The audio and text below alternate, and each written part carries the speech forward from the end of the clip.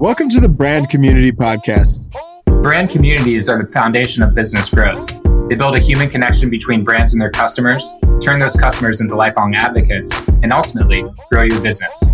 I'm Sam Heisel, a co-founder and managing partner at Knox, a digital agency that helps brands, artists, and entrepreneurs grow and convert communities online. And I'm Chris Whitman, co-founder of Crony, a creative agency that connects brands and consumers through powerful brand experiences. Every Tuesday, we'll be interviewing marketing leaders and community builders so you can walk away with actionable strategies to help your brand grow and prosper. Welcome to the show.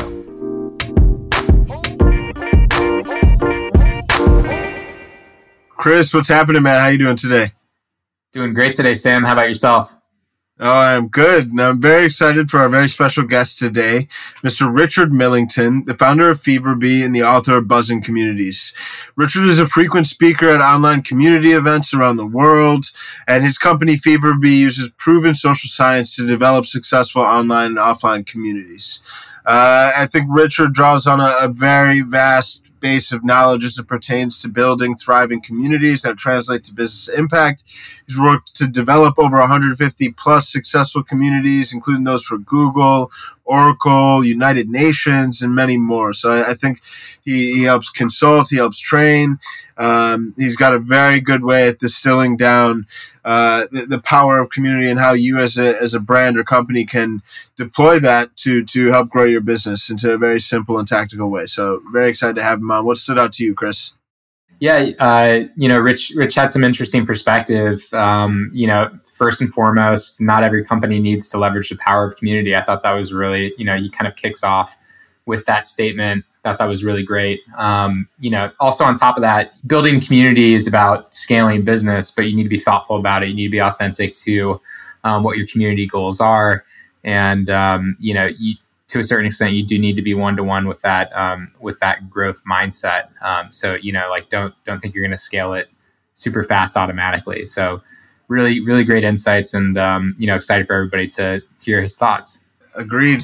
All right. Well, without any further ado, let's get into it. Rich Millington. Rich, what is happening, man? How you doing today? I'm doing good. How are you doing? How are things in New York?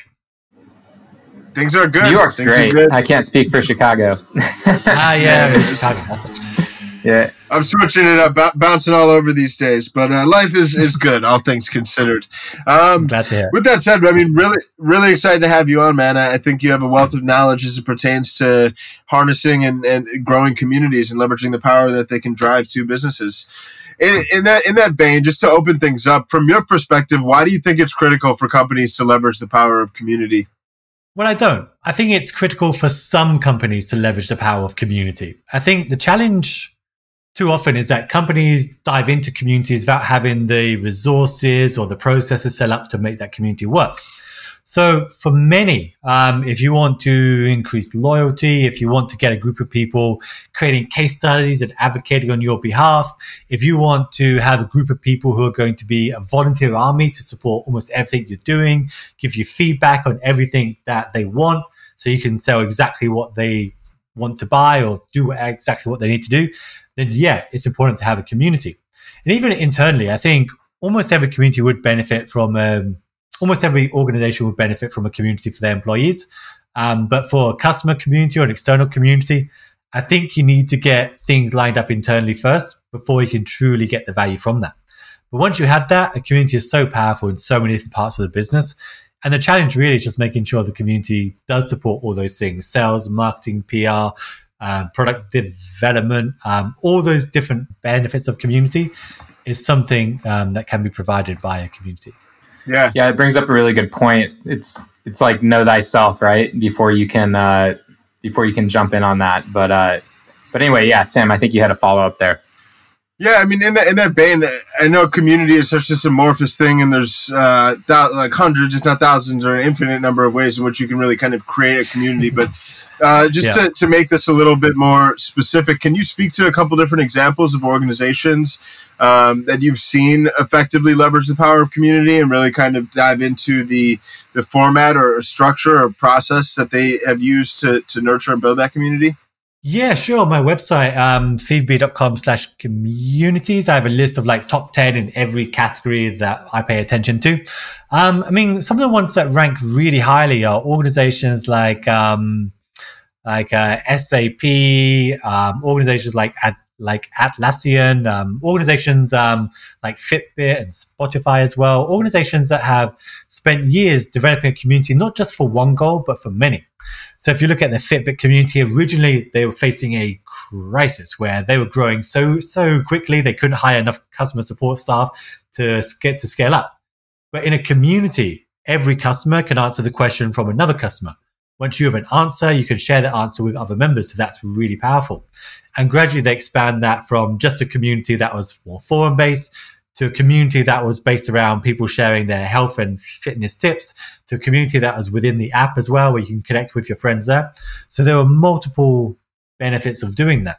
If you look at the Spotify community, again, they've got a community that is based around customer support, but there's also a place where you can discuss the music you like. You can share your playlist there. You can highlight your feature recommendations as well. So that works really, really well. I think the really critical thing to make a community work is to have a clear strategy to begin with, to start small and grow steadily from there. Start with one specific goal, often customer support or a reason that will bring people to your community already, and then steadily expand beyond that. I think if you can get that right, then you can start thinking about the psychology pills to use, whether it's going to be status, whether it's going to be a sense of relationships that's going to keep people coming back. But it's such a broad topic. But just getting that foundation right, just looking at how some of the top brands develop their community, not today, but a couple of years ago, and really look to see what they did, is really interesting to follow that kind of playbook. Yeah, that's interesting. That makes me think of, when communities evolve, right? Like if you set your own goal, like you said, start small. Have you noticed any instances where the community kind of starts to take over and kind of change what the corporate perceived goal is for the community to be? And then, they've had to kind of like catch up and modify with the community. Have you noticed that creates any shortfalls, any conflicts? Like, curious to hear about, potential discord there. One of the things that fascinates me is that so often I've had prospective clients that reach out to me and they'll ask me, one of the things they want me to do is help them define the goals for that community, which seems like it makes sense. But when you think about it, they've been developing this community for years. They've invested often hundreds of thousands, even millions of dollars in this community, and they don't know what the goal of that community is. They're sure that the community is very valuable for them, but they don't quite know what the value is. And so that happens a lot. I think very often communities are created for one purpose, or an intern has created it and then that intern has left and the community is still growing and developing.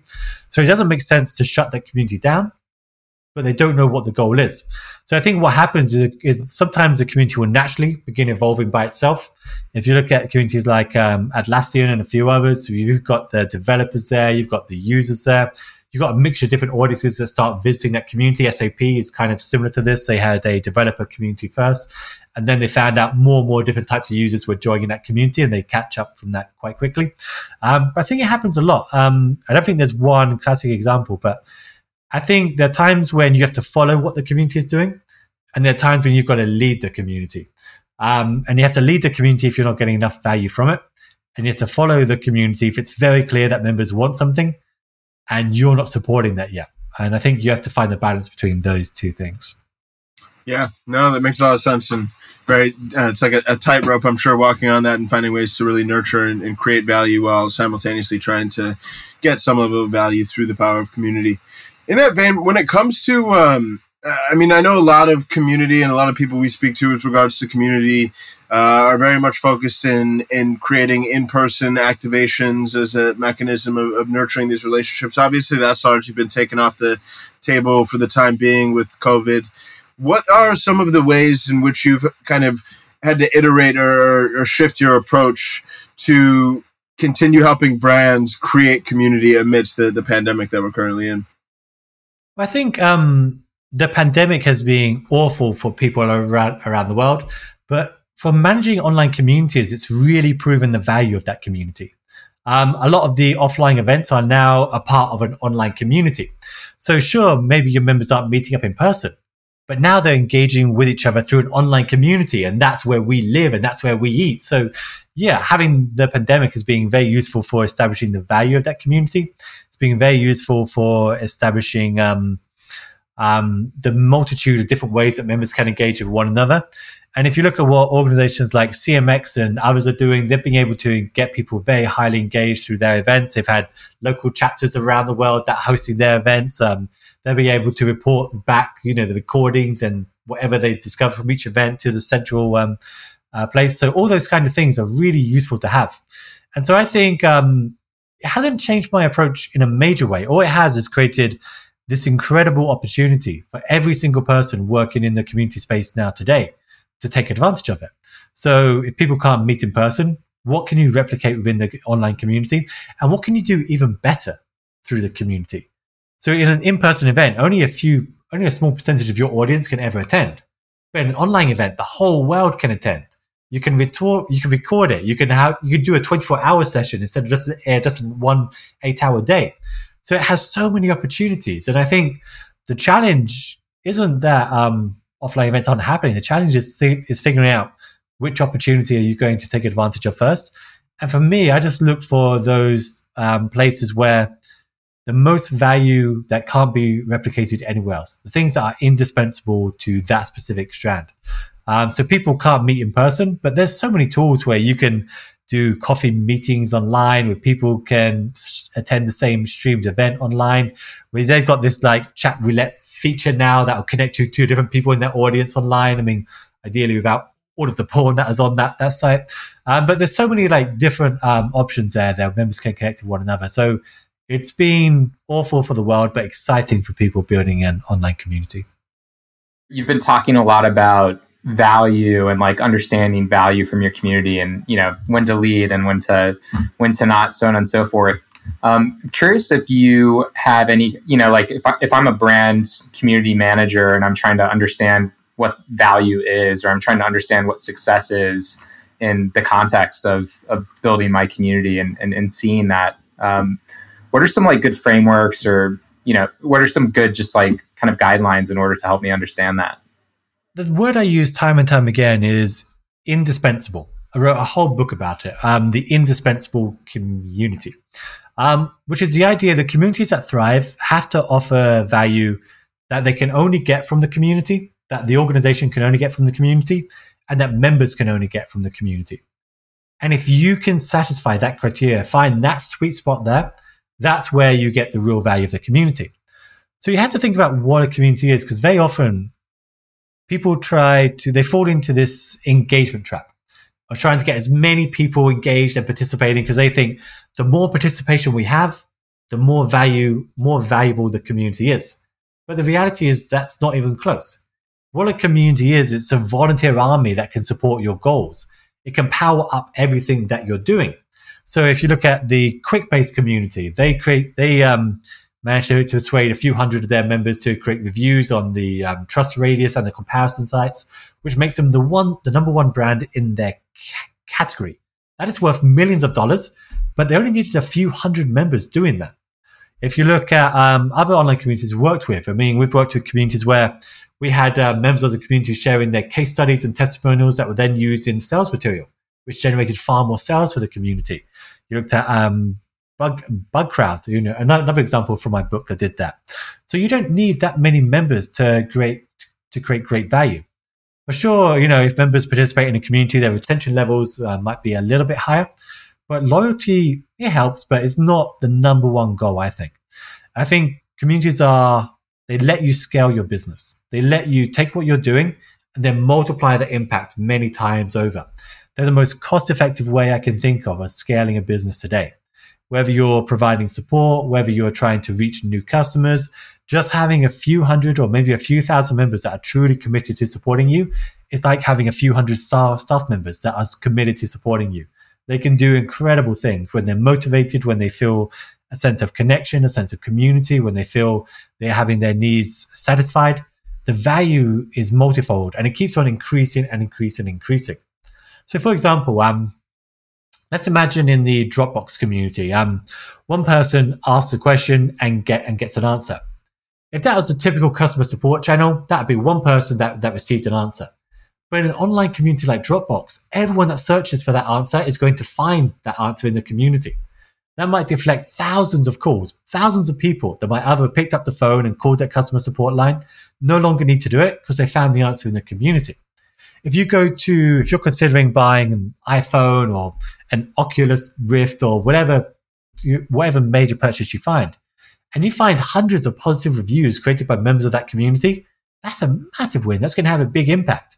If you can ask questions and get answers from other members before making a purchase, that's a massive win. And don't forget that the level of trust we have in brands at the moment isn't that high. The level of trust we have in influencers at the moment isn't that high. But having this social proof, something that you can't fake, something that members know they can trust, it's incredible. We've been doing this with Sephora, one of my clients, for the last year. Again, making sure that there's incredible social proof in everything they do, something that can't be faked. And I think that's what a community gives you. You can't fake it. You've got to nurture it. You've got to build it. And when you have it, you've got this volunteer army that really just supports and powers up everything that you do. That's really powerful.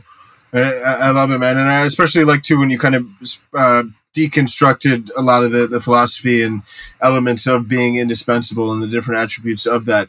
When you think about other frameworks, I know you do training, you work with lots of different brands and help them develop community strategies from scratch. I mean, do you have other frameworks, or if I'm a company and I run a company and I'm considering it, how do you take people through this process of evaluating the right, A, if there's a good fit to leverage the power of community, B, how to go about creating a community that will actually have impact for customers as well as for the business?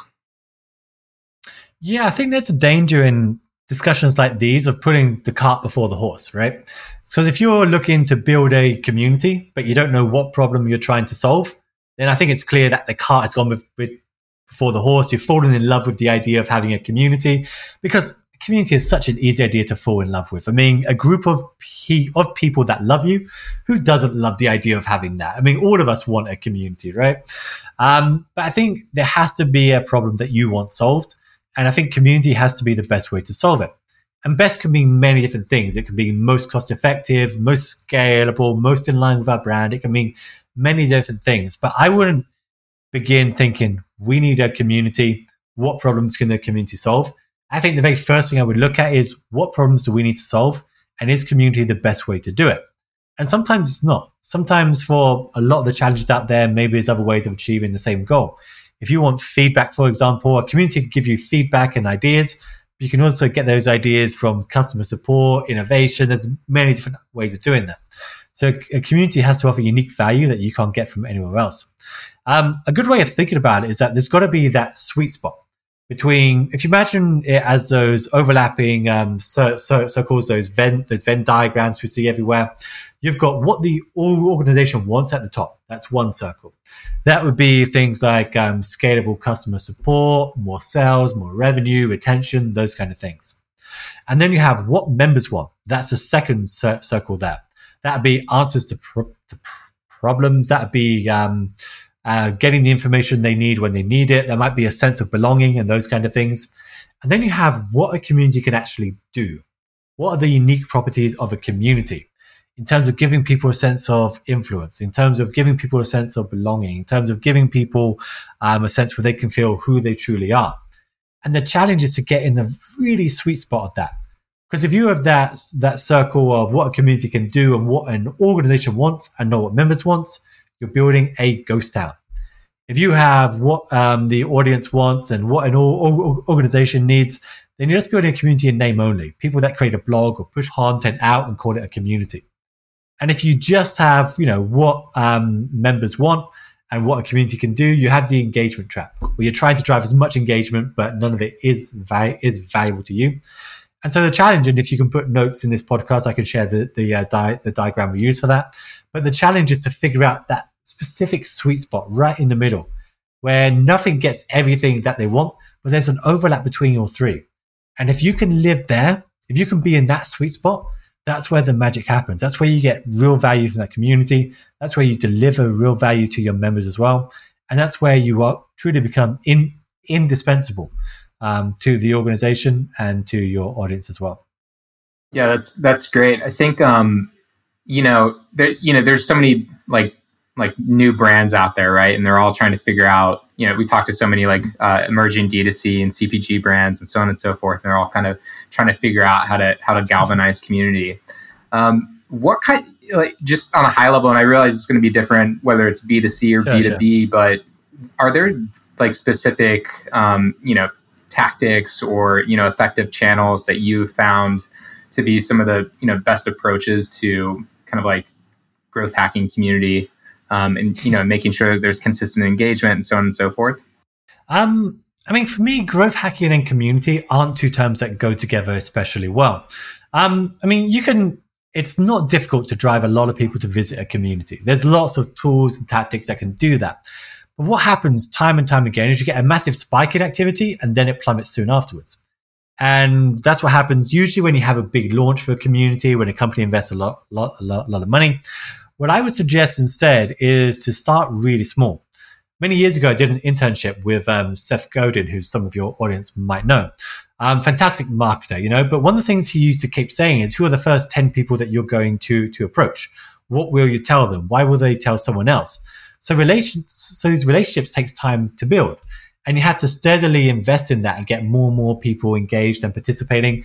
So growth hacking isn't a term I think works well for a community. What I would say, if you're just starting from scratch, there's lots of resources out there, but think about who the first 100 members are going to be. Really reach out to them, really speak to them, figure out exactly what they need and begin doing that in the most simplest, cost-effective platform you can. And as the community grows, start investing more in the technology. So you're always building a community with your audience and not for your audience. This isn't some top-down endeavor where you're going to make all the decisions, but it's more of a bottom-up, where you're constantly engaging with your members, you're finding out what each of them needs, you're finding out who they want to connect with, and then connecting them with each other. Then gradually you just expand and build more and more upon that. You start refining what the concept is, what the community is going to be for, who it's going to be about, what activities is going to make sense. And what you'll find, there are things that tend to work well. Inviting members directly to do something within the community makes sense. Having discussions that members have told you that they're interested in having within the community makes sense. But the secret to a community isn't so much, how like chefs will often say that the secret isn't in the cooking, but in the preparation of the food. I think our equivalent of that is that the secret isn't in initiating a discussion, but doing the research first, so you know what members truly want. Reaching out and interviewing, a few hundred, or even if that's too many, but 50 people beforehand, really diving deep, doing the surveys, figuring out exactly what topics come up again and again, really getting that tone right. The more you invest in research beforehand, the more it pays off afterwards. So it might not be the answer that some of your audience wants, but I would think the more you know exactly what your members need, the more you invest in that side, it becomes a lot easier to launch your community. So if I have interviewed 50 people that I think would be a good fit for the community about what they want, when I start a discussion about that topic, I can invite the people I've interviewed who have told me they're interested to participate in that. And they're far more likely to do it. And once you have momentum, things start to take off by themselves. But to get that momentum, to reach that point of critical mass, is very much a non-scalable, one-to-one, direct interaction way. So do the research, then individually invite members, make sure each person has a great welcome, make sure they feel a sense of power, they can influence that community and start growing from there.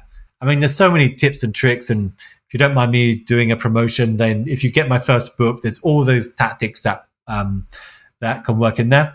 But fundamentally, just do the research. So many people don't do it. Very often they haven't spoken to the very people they want to be participating in these communities. Do the research, everything becomes a lot easier. I love that.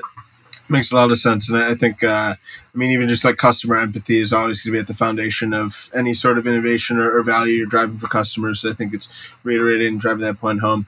So one question we ask all of our guests as we come to a close here, definitely going to put you on the hot seat, but if you were going to start a new direct-to-consumer product company or software company from scratch, what would it be? And then how would you go about allocating a $100K marketing budget to jumpstart growth? Oh, wow. I have no idea. I think for me, I'm interested in the concept of trust. So I'm really interested. You know how you get these white hat hackers where you pay them to hack your website and they tell you, I think there's a way of doing that around trust. I think there's a way of getting people to research, is this claim a worthy claim? Because we've got like these centralized sites that do that, but I don't think we've got a crowdsourced way of doing that. So I'd be really interested in being able to look at a resume or a CV or a company's claims and asking a group of people, is this true? Can you find anything that's not true? This is what the bounty is, and starting a community around that. I think it's an interesting idea to me. I don't know if it'll work. If anyone else wants to steal the idea and try it, please let me know. I'd love to see how it goes. I like it. And then as far as the allocation of the 100K budget to acquire customers, I genuinely don't know. I always think that when you have a community that's strong, it naturally attracts people that's trying to develop. If I did have a budget of 100K, I'd probably be doing very similar things to what I'm doing now, investing it in creating content that would be really useful to members, and then finding the best ways to promote that content. Things like search, things like SEO of ranking really highly, I think would be very useful. And maybe getting some people to promote it, paying them to promote it in some way, just to get it started and build that initial audience. So maybe something along those lines. But yeah, most of the marketing I've ever done has been very cost effective. Yeah. I would say if you start a blog and you blog once every day for 10 years, you build an audience that's big enough and loyal enough that you never have to worry about getting clients again. For me, that model has worked better than anything else. Yeah. No, it's true. I love it. Well, Rich, I really appreciate you coming on today. I think a lot of the work you're doing, the content you're creating, the way in which you're helping power organizations and creating communities is super valuable. So thanks for taking the time to share some wisdom with us. Thank you so much. I appreciate having this opportunity. Definitely, man. Thanks, Rich. All right, Rich. Thanks a lot. We'll take it easy, man. We'll talk soon. Well, that was an amazing episode. I really enjoyed what Rich had to say. I think his experience in building communities definitely showed itself. And I think some of the tactics that stood out to me most were definitely this notion and kind of framework for creating indispensable communities, really trying to find that sweet spot between what company wants, what the members want, what the community can actually do. And I think in that process, just the importance of leveraging that customer empathy. I know we touched upon that towards the very end of the episode, but I think that's really at the foundation of everything here. The deeper understanding you have of customers, the more you'll be able to help them, and the more you'll be able to help drive business growth. What stood out to you, Chris? Yeah, I think the number one thing that really resonated with me was do your research. And, building a business, finding customers, building community can all be really exciting, but a lot of times we get ahead of ourselves. We don't talk to enough people, who would be those target community members in order to really understand what their goals would be to be a part of a community, right? And contributing thoughtfully. So, I thought that was some really great insight from his perspective, and a really good takeaway for everybody. It's something that startups do when they're trying to figure out how to develop the right product market fit, and you got to be thinking about community the exact same way. So, really, really interesting stuff. Definitely. Well, as always, thank you all for tuning in. If you haven't already, please don't hesitate to go and leave us a review wherever you're listening to us. It helps us get better and helps us reach more people. So super grateful that you guys are a part of our community. And until next week, we'll be back. Cheers.